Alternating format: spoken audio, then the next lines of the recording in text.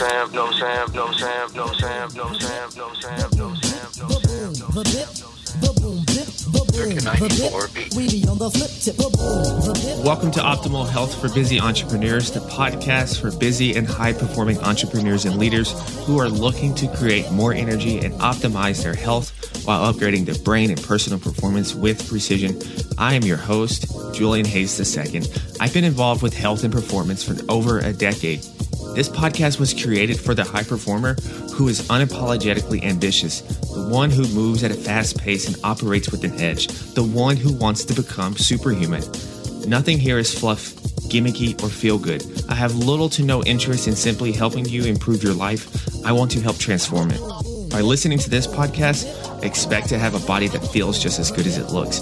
Expect to possess a swagger and style that gives off an infectious vibe. Expect to command the stage or any boardroom you walk into with your executive presence. And lastly, expect to become your most enhanced self so you can live a limitless life. Now, let's get to the show.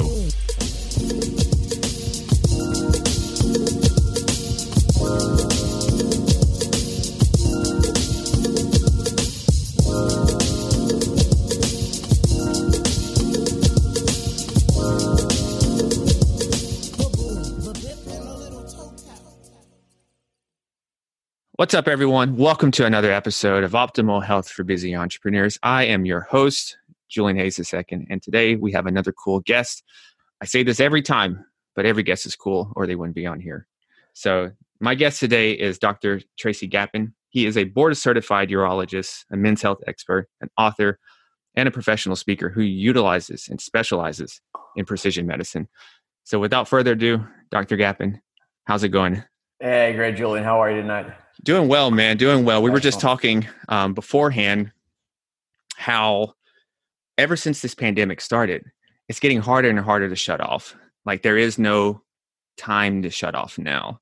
So how has the pandemic, what's been some of your biggest lessons from the pandemic so far? Yeah, great starting question. I like that.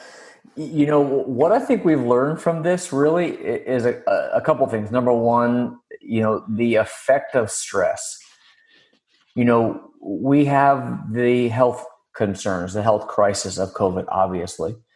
We have the emotional stress and crisis of, you know, kids at home, homeschooling, concerned about, do I wear a mask? Do I not wear a mask? Where can I go? It's safe, and, you know, all the emotional aspects and the financial aspects of it as well.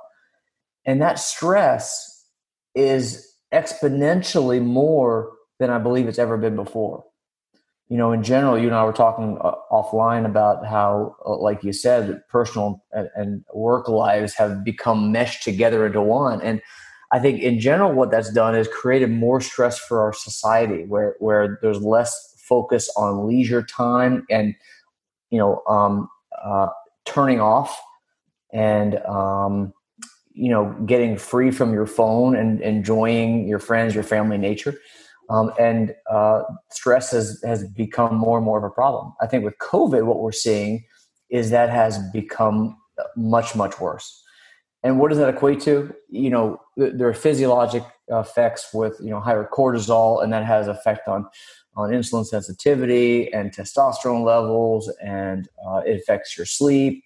It affects your decision-making when it comes to nutrition. It affects your motivation to exercise. And it has this cascading effect on every aspect of your health. And it all comes back to stress. Mm-hmm. And so I think one of the most significant impacts that I'm seeing is the profound effect that stress has on our lives. Yeah. And so I totally agree on that. And before I go any further, I'm curious, your background, how'd you get into medicine? What inspired you? You know, some people, they know from their first career day, in third grade, and they're like, I'm going to be a doctor. And then some people, it's a later call to action. So how'd you become a doctor? Yeah, funny you say that. Third grade, man. Oh, wow. Third grade, yeah. That's so funny. Now, my mom was an RN, so I'm sure that had to have something to do with it. But in third grade, we had the diagram of the heart, like the anatomy of the heart, the four chambers of the heart on the ground. They made it out of tape on the ground. And we as students had to walk through the heart, like in the path of blood. And I remember walking through this heart thinking it was amazing how what a miracle it is, how this heart works like that to keep us alive. And I became fascinated with just the anatomy, the biology of it all. And I had this passion to help people as well. And that came together in third grade. And I for some reason that only God knows, I knew at that age that I wanted to be a doctor. Mm-hmm. Yeah. And you also now branched off and specifically focus on men predominantly, correct? Yeah, that's right. Yeah. What led to that? Great question. I think that I can clearly trace this back to my childhood. Mm-hmm. And this makes me a little vulnerable, but I'm actually okay talking about it because I've talked about it so much now that it's become it's public knowledge now, so I'm okay with it. I had a troubled childhood. My parents divorced when I was very young, and so I did not have a strong father figure growing up. And I recognize now, looking back, the profound impact that a father has on the family, on the children, on the the family unit. And I recognize now how important it is for the men that I take care of, not just for them, but for their children and their spouses, their partners, the entire family. And when that man can't be present, and I see men every day struggling with diseases like cancer and other issues like that, but also issues with metabolic health and with low testosterone and even stress. All these effects have a profound effect on men's ability to really connect with their family. And I am now very fortunate to have two amazing, beautiful little children. One's going to be 5 in 2 days, my little daughter, and my son is going to be 7 in November. And to me, they're my everything. They're my why. They're everything I do is for them. And I recognize how important I am to their lives. And I want to do everything I can for myself to be focused, present, engaged, and the most amazing dad, leader, husband, father that I can be. And I want the same for the men that I take care of as well. Yeah, I love that answer. You have meaning. And I was actually just talking today, this is kind of random, with a friend, and I was thinking that we have extra time for all this introspection now. A lot of us are at home now. We're not traveling as much. And I said eventually that existentialism is going to start to become marketable. We're just talking about weird business ideas. But I think finding meaning, and a lot of times, it's just a theory. This is another Julian theory, and listeners know I do this a lot, is that I think a lot of our struggles, especially with men, is sometimes when we're disconnected and we don't have a really strong why, a really strong mission and purpose for why we really need to take care of ourselves. So what do you think about that? Yeah, I love that, because that's really the foundation of Mel 2.0, the concept that I've created, that we as men need to take an entirely different approach to our health and our life. And by that, I mean, it's about being proactive, but it's more than that. It's actually about living with intention. And that's one of the pillars, which I'm sure we'll talk about in a moment, is, living with intention so that you have a why, you have a purpose, you have a reason for being. It's not to lose 10 pounds. It's not to be able to lift a certain weight. It's not fitting in certain size pants. It's about feeling loved, or it's about feeling self-worth, or it's about being everything you can be for your children. There's an emotional underpinning that is our meaning, that is so important that we dive down deep and identify, because that's really the basis, the existentialism. It is understanding who you are and what you stand for and what you're living for. And that's what it's all about. Your family, your wife, whoever can nag you to lose weight and exercise and do this and that. But if you don't have a purpose, it doesn't stick. Yeah, I totally agree. And kind of the shift. And now let's dive, you mentioned Mel 2.0. That's the name of his book. It's a fantastic book. I'm looking at it right here. Smack dab on the first page, I open this thing, I look at the table of contents, and the first thing I see this whopping stat. I'm going to read it real quick. It says, in patients, this is regarding COVID-19, in patients who required hospitalization, only 6% had no chronic health issues. whereas 88% of them had at least two, and only 2.1% of those who died were healthy with no such comorbidities. Wow. So, wow. Metabolic health. Metabolic health. Mm-hmm. And so let's explain to listeners what's metabolic health in a nutshell. So we're looking at your physiology from a perspective of do you have healthy glucose metabolism? Do you have low visceral fat? Are you physically fit? Do you practice aerobic and anaerobic exercise? Strength and endurance exercise. Are you eating the right foods, or are you inflamed from sugars and omega-6 fats and eating simple refined crap? Are you overstressed? Is your hormones out of balance, including not just testosterone, which is the most common focus, but also your thyroid and your cortisol levels, which is your stress hormone, and other important steroid hormones. So metabolic health is really putting all of these pieces together, and not just looking at any one part. And this picture of metabolic health has clearly been found to correlate with outcomes of COVID-19. And we can directly impact our likelihood of surviving exposure simply by being proactive and living with intention. Yeah. I often tell clients and just anyone when we're talking about health that a lot of times the reason why we want to eat healthy, get optimal amounts of sleep to train, is to really build resiliency. So when you do encounter something foreign to the system, you're giving yourself the best chance of defeating it, of handling it. So that's what it's really all about. Going back to chapter 1 now, let's talk about male 1.0. We're becoming 2.0, but let's start with 1.0. And here's another crazy stat here is that testosterone levels, 30% drop in 30 years. Really? 30%? That's right. Yeah. And then 20 years, the entire male population can be sterile and impotent. Really? Yeah, absolutely. Wow. So there are 3 powerful studies looking at this. There's a U.S. study here that was an incredible 15-year longitudinal study, 15 years. Oh my God. There was a similar study out of Sweden and another study out of Finland. And all 3 studies showed the exact same thing. They showed that we're seeing a decline in testosterone of about 1% a year. So over the last 30 years, we've seen about a 30% decline in total testosterone so what I mean by that is for a 50-year-old man today compared to a 50-year-old man 30 years ago is about 30% less. So, we know as you age that you're going to lose some testosterone. We're not talking about even that. We're talking about same age men 30 years later, 30% lower testosterone. And the free testosterone, which is the bioavailable, is the active form of testosterone in our body, that's as low as 45% lower than it was 30 years ago. So dramatic decline.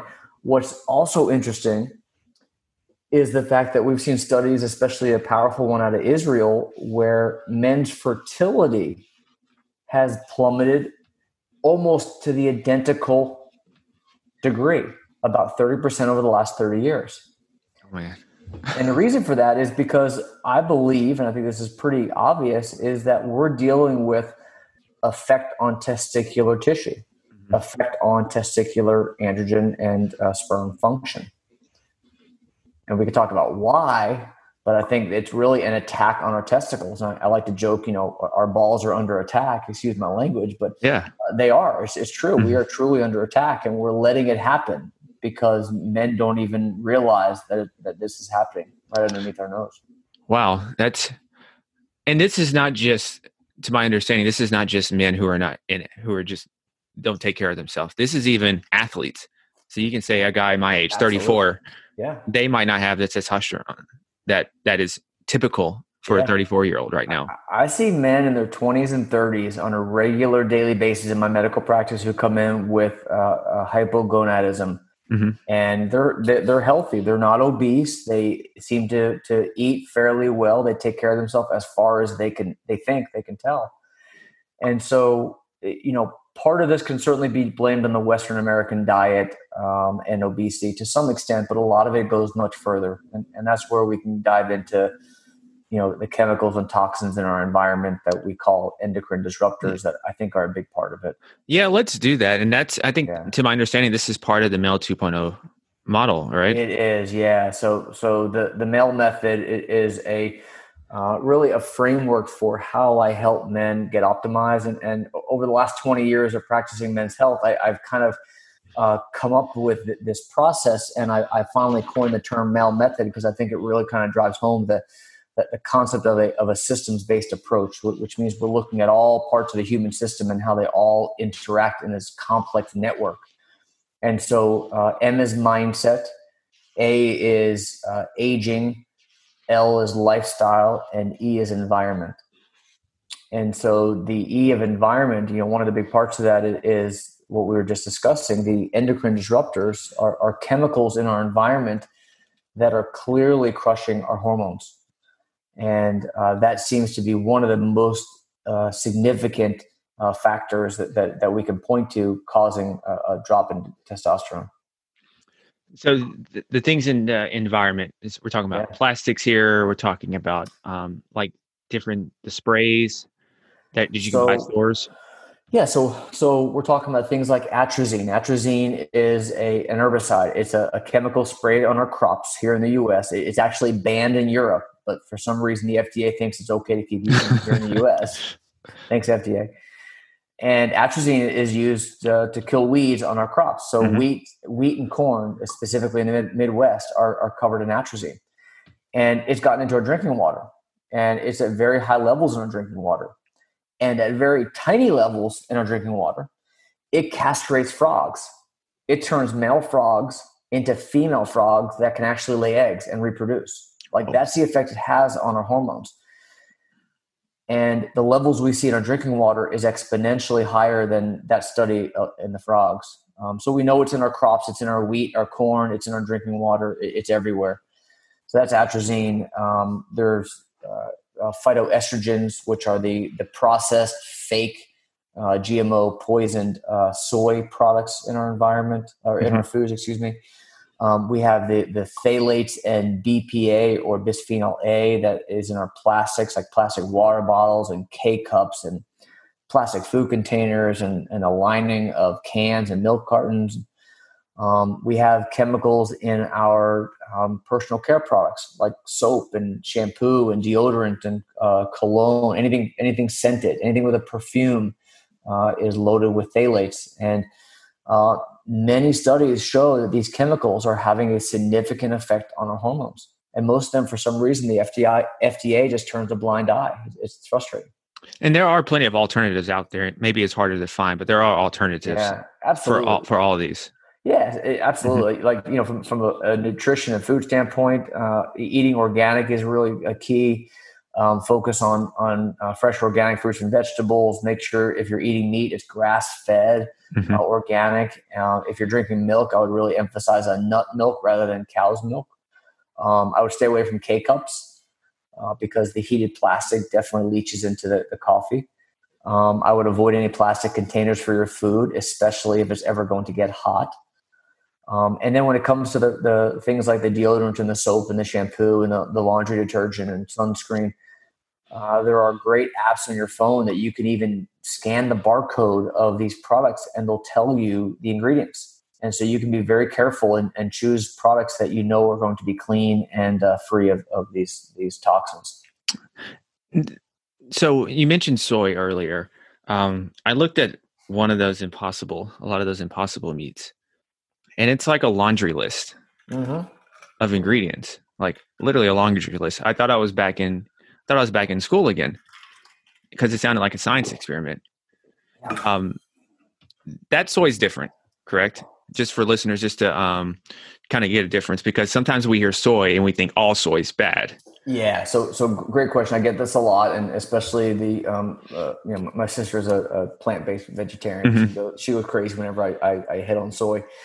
The problem is if you're over in Asia and you're getting true, clean, pure, organic, if you will, soy, that's one thing. That soy is okay. That's probably okay. What we see here in the U.S. almost exclusively has been processed and refined and looks nothing like the original soy product that it originated from. And so that's the problem. So here in the U.S., it's clear that the phytoestrogens that we have here in the U.S. are nothing like the true soy that it originated as. Okay. And then you add on the GMO on top of that as well. Mm-hmm. Yeah. So that's a big portion of the environmental component of the Mel 2.0. Right. Let's go with aging.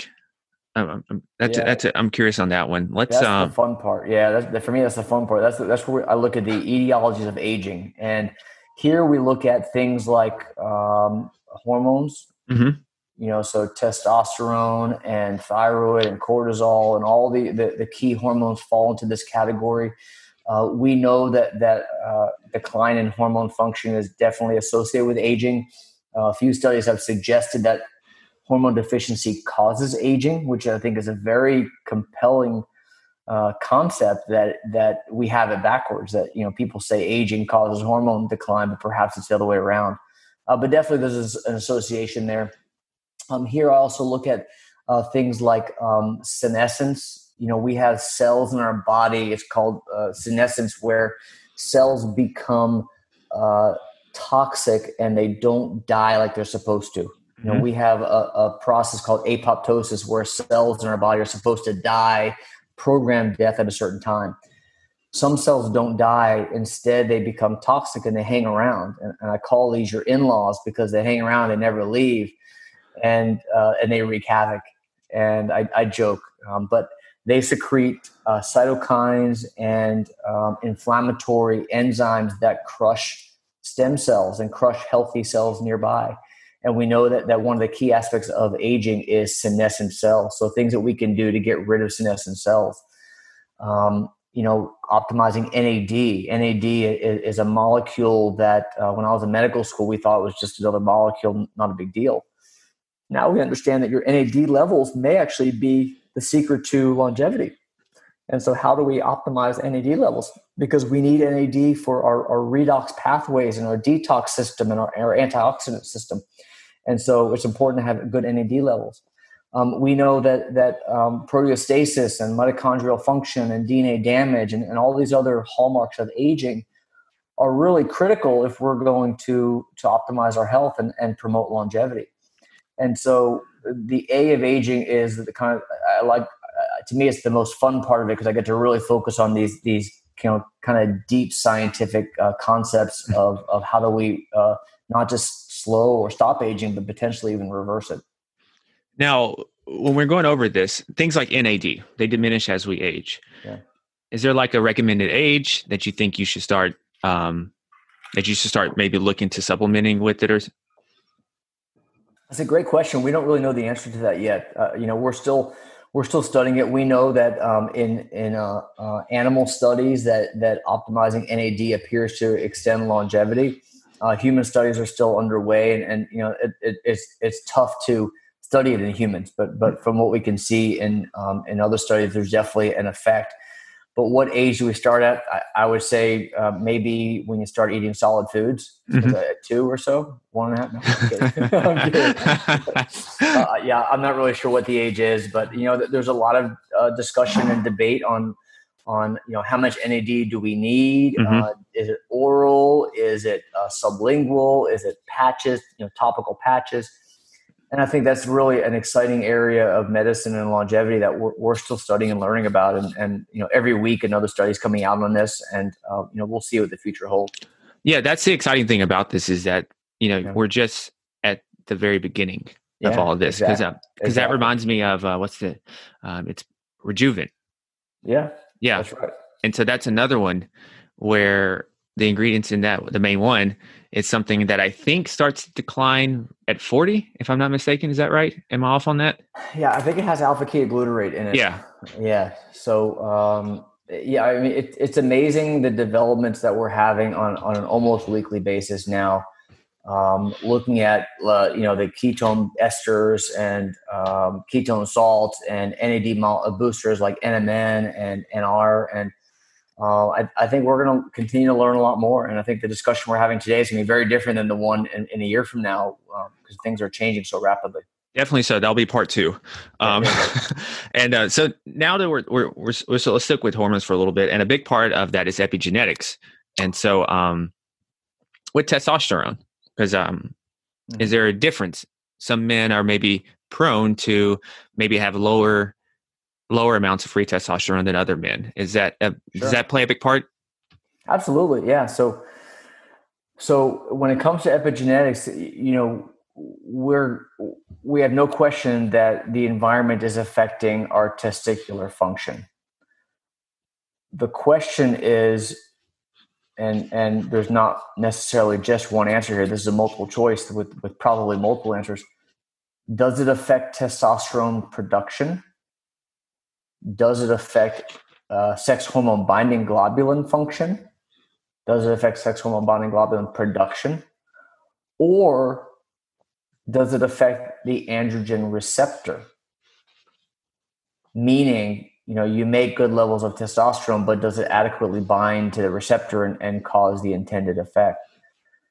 And I think that a lot of the epigenetics out there is based on association. There's not a lot of causal. There's not a lot of direct, cause and effect that we can see clearly yet. There's a lot there to be learned still. I think it comes back to, what we call, again, a systems-based approach, looking at it as everything is interconnected. And the genetics related to cortisol, for example, I think has just as much an effect on testosterone as the issues I just described. Because what does cortisol do? Cortisol, our stress hormone, crushes testosterone. And so, we can look at all the other aspects of our health and how all those can have a direct impact on testosterone production levels and function as well. Yeah. You mentioned a word that I use a lot, and listeners probably know this because I say this ad nauseum, is systems-based approach, systems thinking. Yes. And a lot of times when we hear about what makes a man, is testosterone. While that is true, a lot of times that's not the only hormone that matters in terms of our declining health. So when we're thinking about a male 2.0, what are some other hormones that listeners, in particular males, should kind of be on the lookout for if they're looking at their lab reports? Yeah. So, the thing with testosterone is the total number doesn't really matter too much. It's the free testosterone. And for the listeners, I'm not sure if you've gone through this in the past, but sex hormone binding globulin is a protein in the blood that will bind to testosterone, and it renders it ineffective because it can now not enter, bind to the androgen receptor and enter the nucleus and cause its effect on genetic expression. So free testosterone is the soldiers with guns, if you will. I stole that from Dan Stickler. Thanks, Dan. Whereas, total testosterone is your entire army. So the free testosterone are only the soldiers with guns who can actually have an effect. So when men are looking at their labs, specifically their hormones and testosterone, focus on the free because that's the only testosterone that matters. I heard a funny commercial for these nonsense testosterone boosters the other day, and the commercial said, we don't raise free testosterone. We raise total testosterone. And it was kind of a joke because if any listener at all knew anything about this, then they would understand that made absolutely no sense whatsoever. But they're just marketing people who don't understand anything about it. It's very convincing. Yeah, right. Well, I got to buy that. Yeah, Frank Thomas knows what he's talking about. So looking at free testosterone is critical. I would also emphasize that, the lab range, and this goes back to what we were talking about earlier about, the entire population being impotent and infertile in 10 years or 20 years.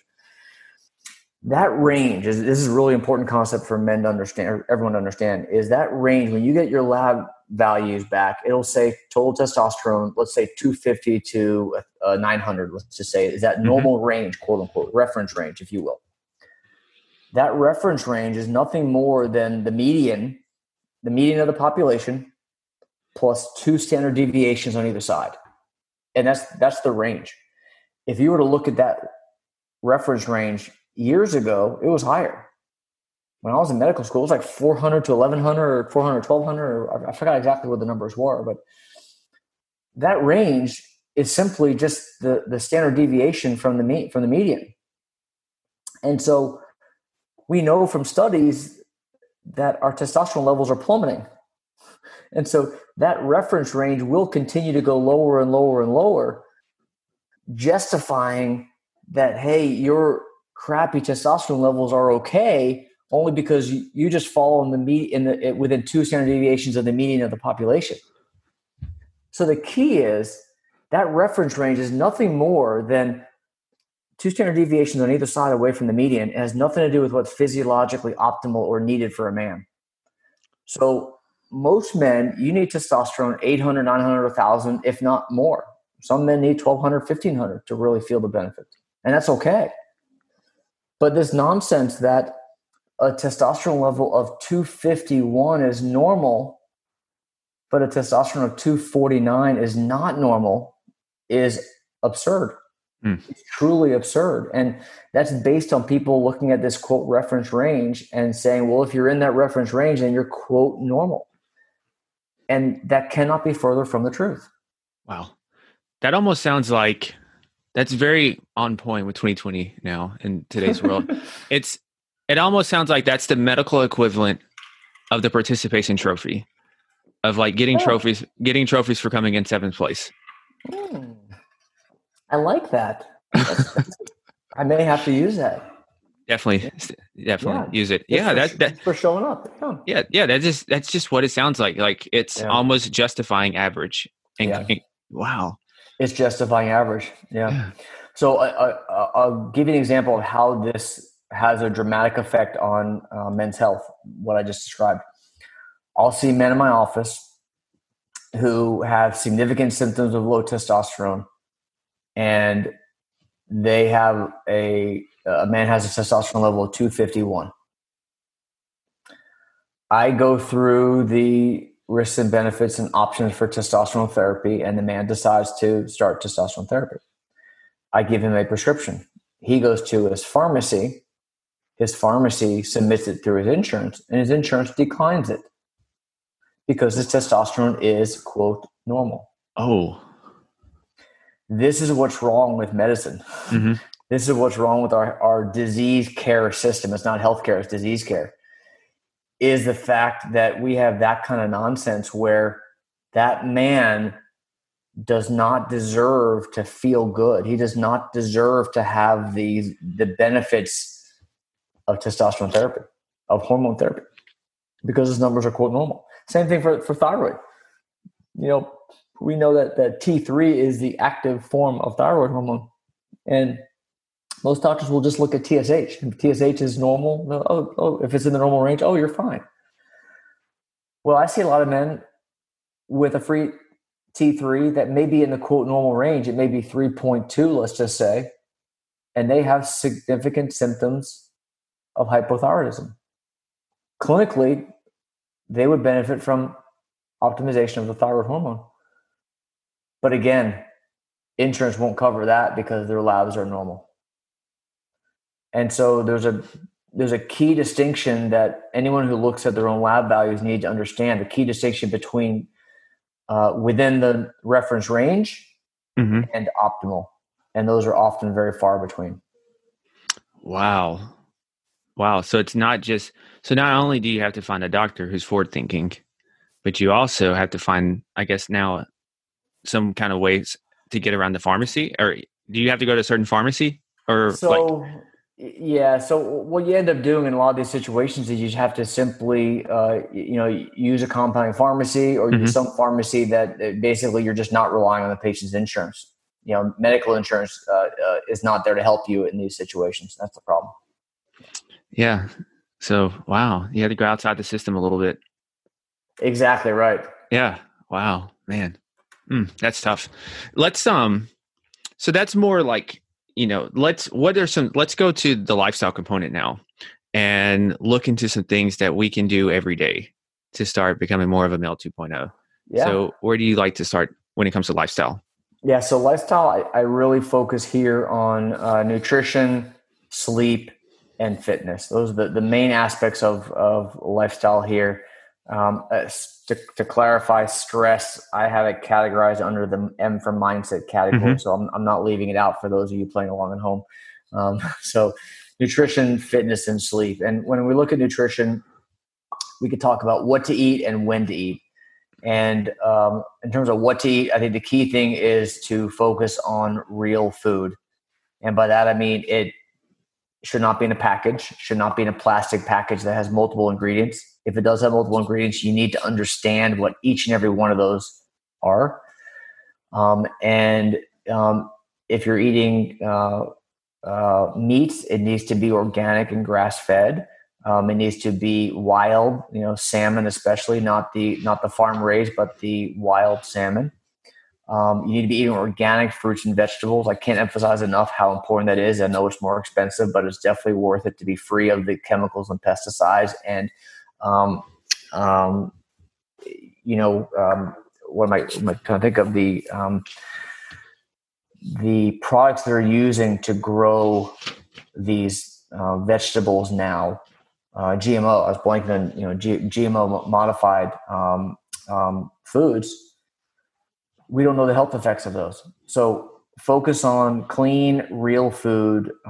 People talk about eating more vegetables and plant-based diet, and I think in general we need to be focusing on definitely eating more plants and vegetables. But I'm not opposed to eating meats. I would say if you are eating red meat, I would moderate it.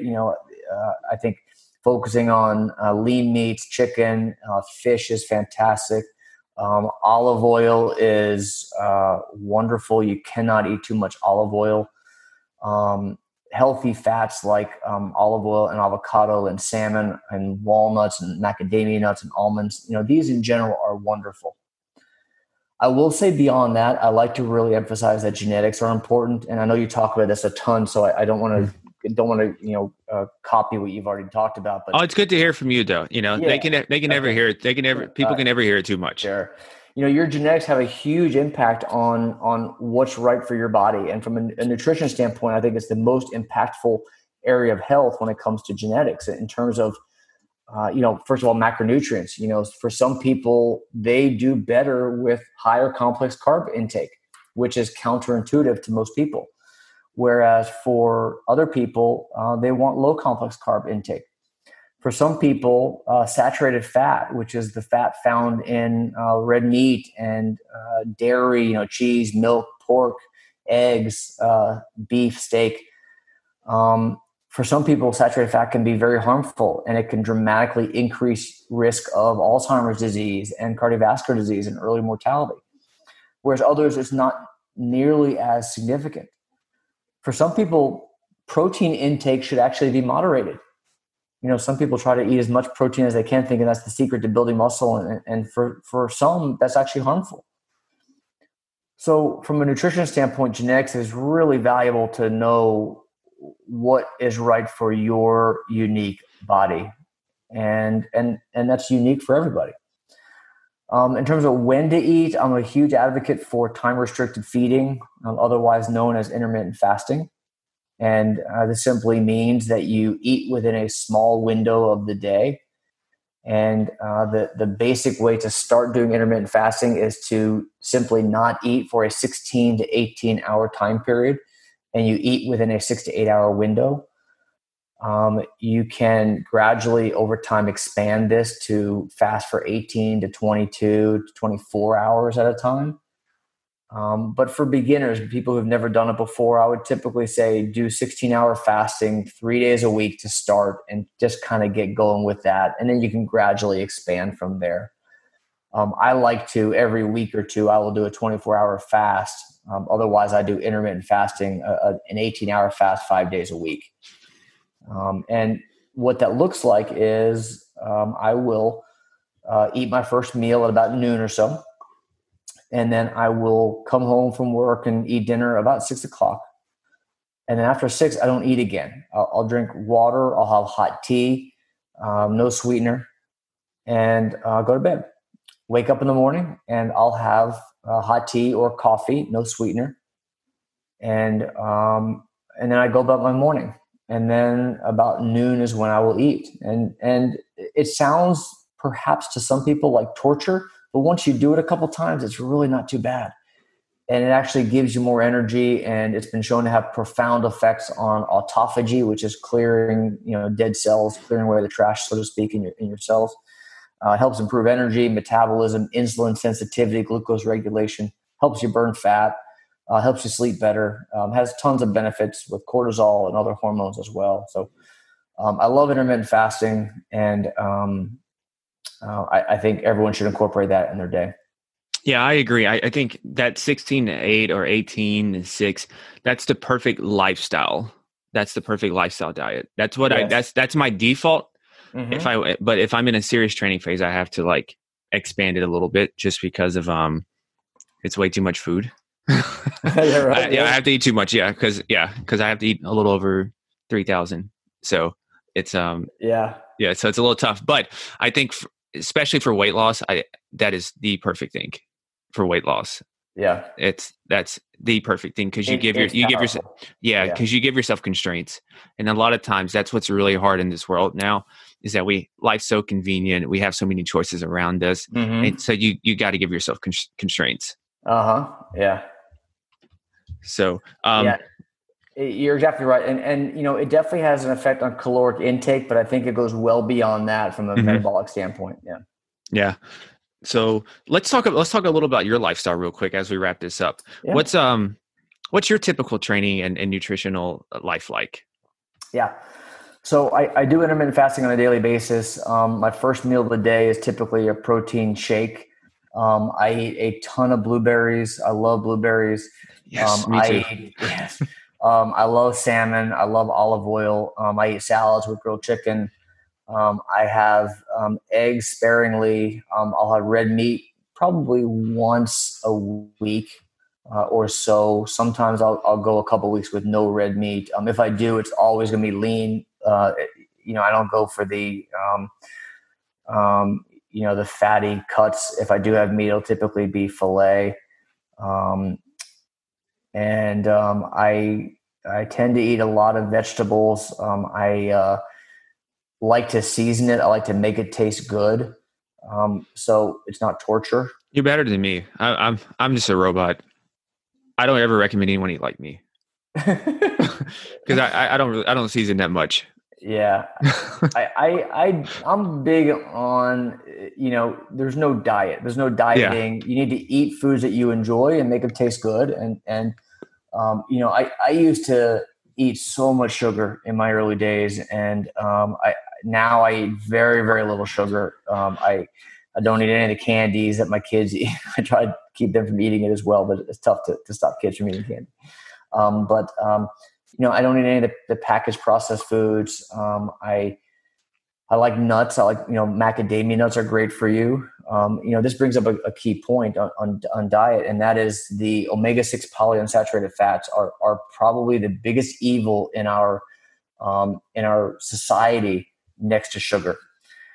And omega-6 fatty acids are the canola oil, the corn oil, the safflower oil, sunflower oil, all those plant-based oils. When you look at any package, any like packaged chips or any kind of packaged processed foods, you'll see it in there. Partially hydrogenated corn oil is the classic one. But then even I was getting macadamia nuts at the store the other day, and they're cooking these macadamia nuts with sunflower oil. I'm like, what? I'm specifically, and so dry roasted will not have those oils. So if you're going to get nuts, almonds are great nuts as well. And a lot of people like, salted almonds, which I think salt's actually okay in moderation. But look at the packaging. This is why I always emphasize, look at the freaking ingredients, and you'll see so many of them will have added omega-6 fatty acids, which are unnecessary, and they're killing you. So back to what I eat, I really try to limit sugar and really try to limit the omega-6s. Exercise, I train 5 days a week. I do 1 day of nothing but cardio, and then the other 4 days are strict strength training and interval training. I have 2 different trainers that I see. Actually, I alternate. And I do that because for me, I'm so busy. I've become somewhat of a workaholic, maybe, in this whole field. I've become so passionate about it that I would keep working. And so that commitment, that accountability for me is what makes it work for me. So for some people, they train on their own, and that's fantastic if you have the motivation and can create that time in your day. For me, I know in those days, tomorrow morning, 6:45 tomorrow morning, I'm training, and I got to be there or I'm going to look like an ass. Mm-hmm. So I train 5 days a week. Sleep, I'm vigilant on a very, very rigid sleep schedule. And so I will go to bed at 10:30 every single night. Okay. It's, one of the key aspects of health is sleep. And I'm sorry we didn't get to that on the lifestyle section. I somehow got so focused on nutrition. But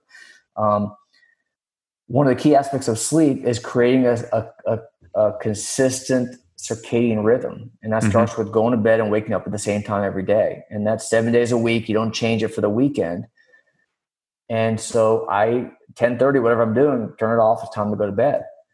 And I consider the bed good for two things only.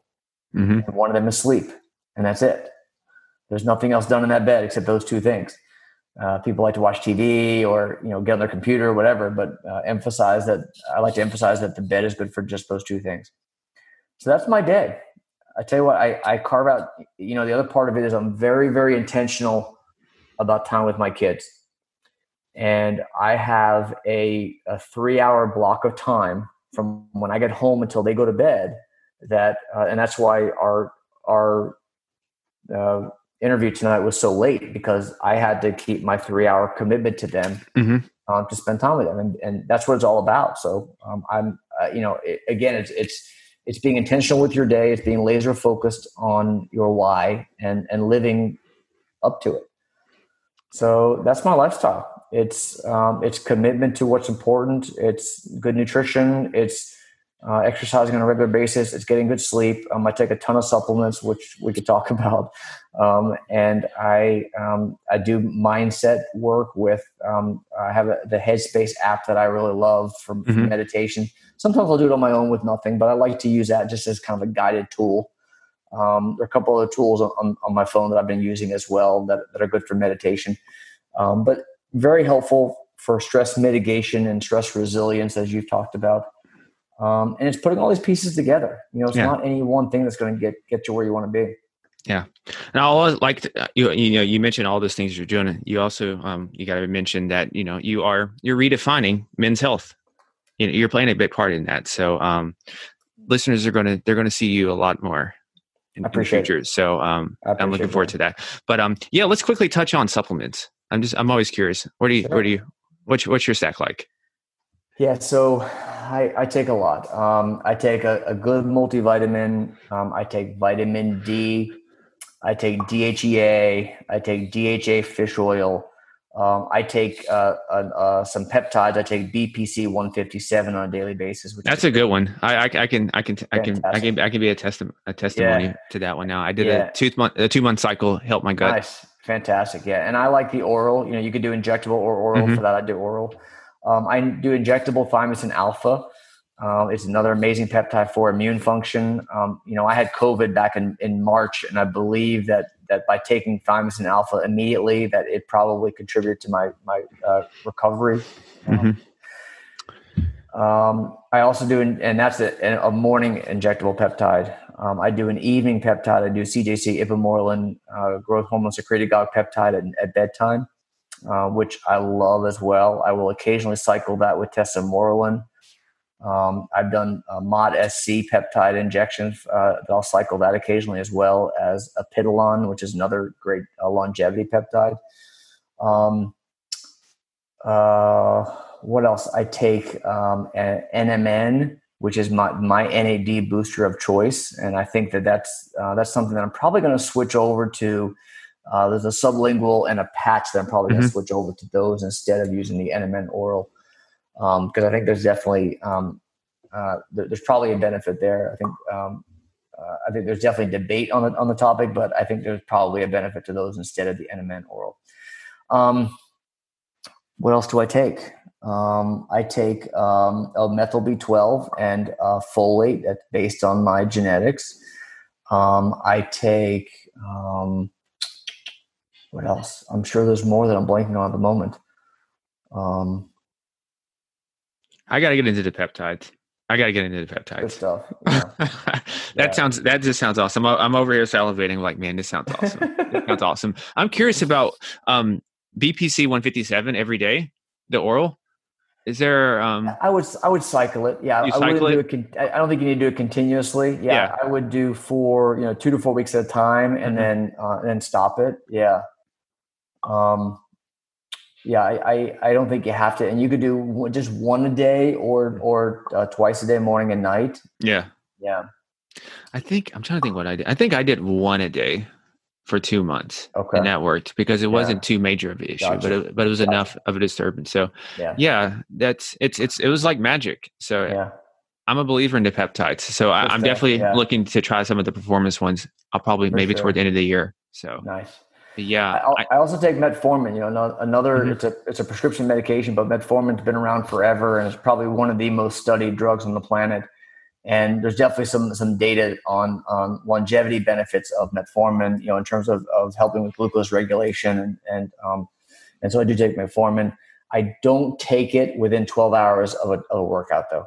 That's the one thing that there's been discussion about that. So you read my mind. I was getting ready to ask. I was getting ready to ask that question. So he already knew. So, all right, we're going to quickly wrap this up. Let's do some rapid fire questions. So, what are 2 to 3 books that have had a major impact on your life? Great question. Gosh, How to Win Friends and Influence People. Okay, and that's one of the questions I always ask. Actually, I love that that question. It starts with why. Okay. Give me just a second. I'm actually going to pull up my book list. All right. I love when people take this question so seriously. They start looking at their book list. Yeah. Think and Grow Rich. The first book that comes up there, Think and Grow Rich. Yeah. I mean, I can't tell you how many times I've read that. That was a great one.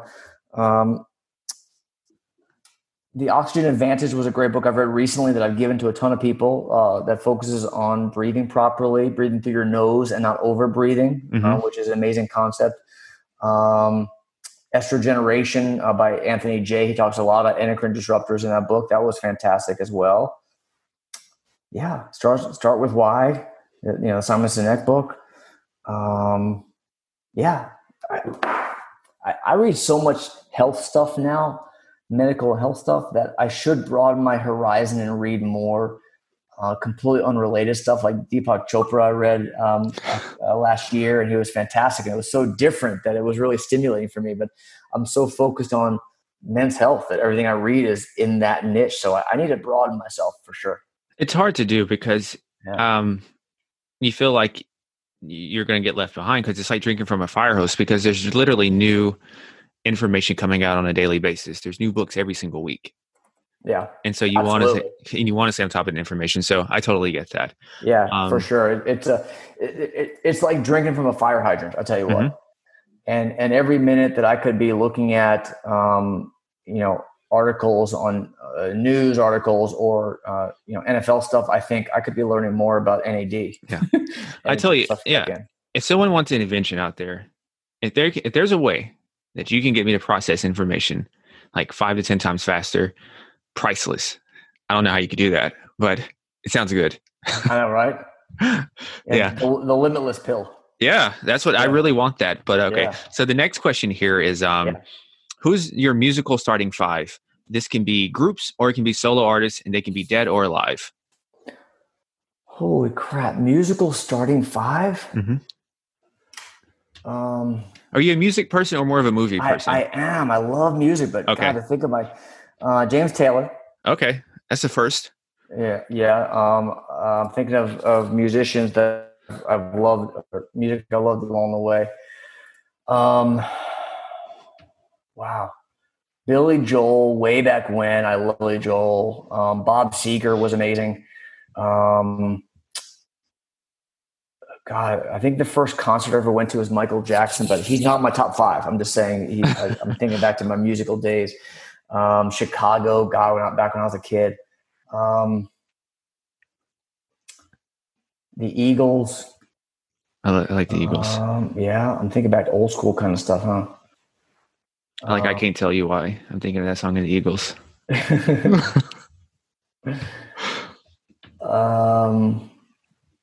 Gosh, I'm thinking.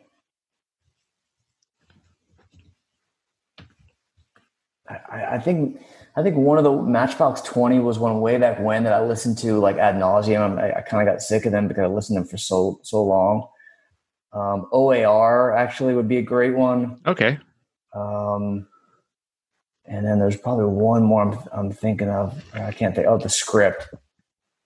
Never heard of them. I'll have to. I'll check that out. Yeah, that's my kind of music. That's probably different from most of your listeners, but it's kind of diverse. But yeah, it's funny you say that because I find that I am so deep into what I'm doing right now, Julian, that I'm listening to podcasts, or I'm reading books on this topic, or I am doing podcasts on this topic, interviews myself, or I'm reading articles or reading, research. And I used to love music, and you really point out to me, this is actually kind of eye-opening for me, that I love music and it has such a powerful effect on me, on my emotions. And I don't listen to music much anymore.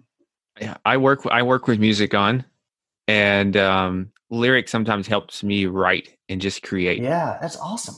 So I love music, and like you mentioned, it's a powerful emotional booster. So yeah, because I have different soundtracks for different emotions. I have my weightlifting soundtrack, I have my running soundtrack. Cool. Yeah. So very cool. Very cool. The next question here is, you got a bottle of wine, red wine. I guess it's organic. It's you got 3 seats available that can join you for a roundtable discussion. Who would the 3 people be for a roundtable discussion from any point in history? And they can be dead or alive, and it has to exclude family. Wow, very cool question. Man, I ask questions on my podcast. They're not this deep. I love this. I'm gonna just steal this stuff from you. I was always fascinated with Kennedy. Okay. Kennedy, I don't know why I was fascinated with that. That point in time, I grew up in Dallas, and so I did the whole Kennedy, the exhibit and everything, the assassination stuff. I was fascinated with. So Kennedy would probably be one.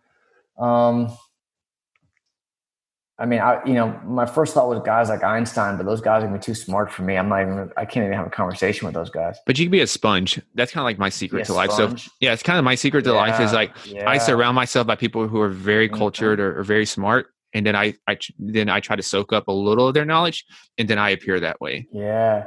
Guys like Thomas Edison, Einstein, Isaac Asimov, all these brilliant guys before our time, how they were just pioneers, and Henry Ford. To be able to invent something like that, to me, is amazing. What's his name? The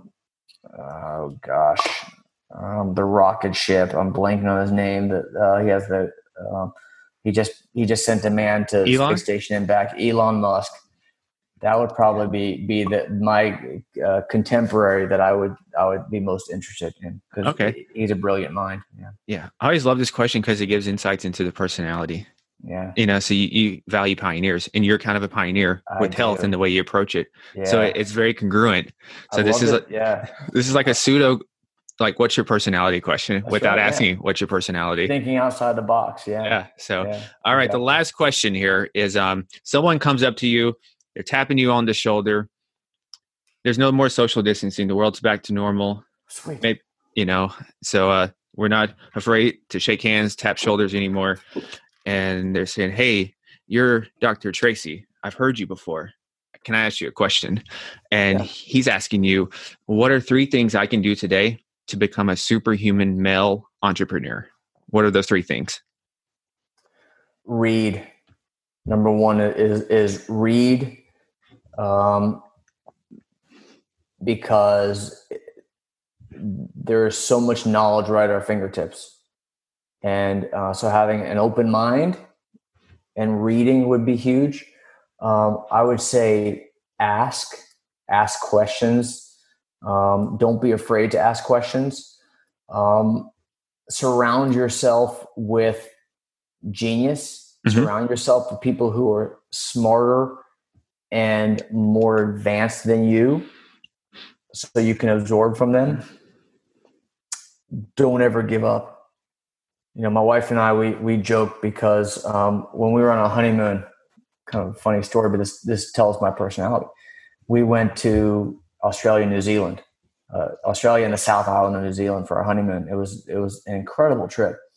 We were in Wanaka, New Zealand, and they have this human-sized maze that you walk through. You have to find there's castles at four corners of it, and you have to find your way out, and you have an hour. And it's a tough maze that you have to walk through and find your way through, and a bunch of people in there.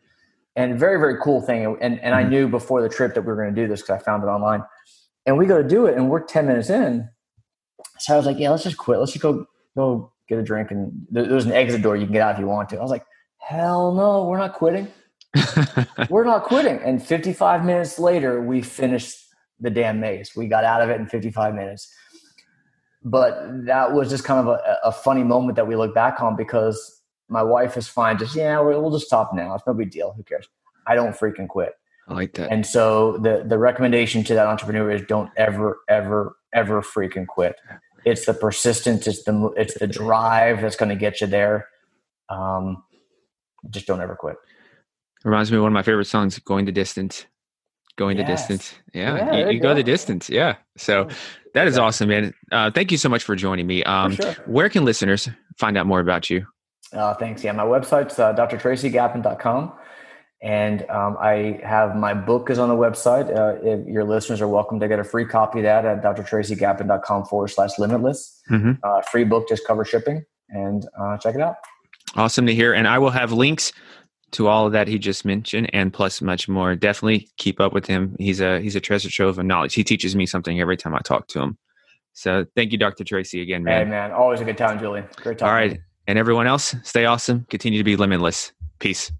Thank you for tuning in to another episode of Optimal Health for Busy Entrepreneurs. I hope this episode made you at least 1% better in your life. And if it did, then mission accomplished. If you're a new listener here, welcome. I hope we made a good first impression. If you are a regular listener, thank you so much for tuning in again. It means the world to me that you're hanging out with me out of the millions of podcasts that you have to choose from. So with that said, I'm also recording this. I was thinking this weekend that music's a very big part of my life, and music brings me joy. And I look around the world now. Sometimes I get on social media and I see a bunch of people bickering at each other. So what I want to do is we're going to start a new segment at the end of every episode here, just to raise the vibration up even more, to send you off on a high note. I'm going to share a song that I'm currently digging, and sometimes it's jazz, sometimes it's R&B, sometimes it's hip hop, and sometimes, like today, it's going to be salsa. I love salsa. Salsa has changed my life. I'm not the best yet, but eventually I will be a lethal weapon on that dance floor. So enjoy the song, get up and dance, and have an awesome day. Stay awesome and be limitless. Peace. Bueno, sí.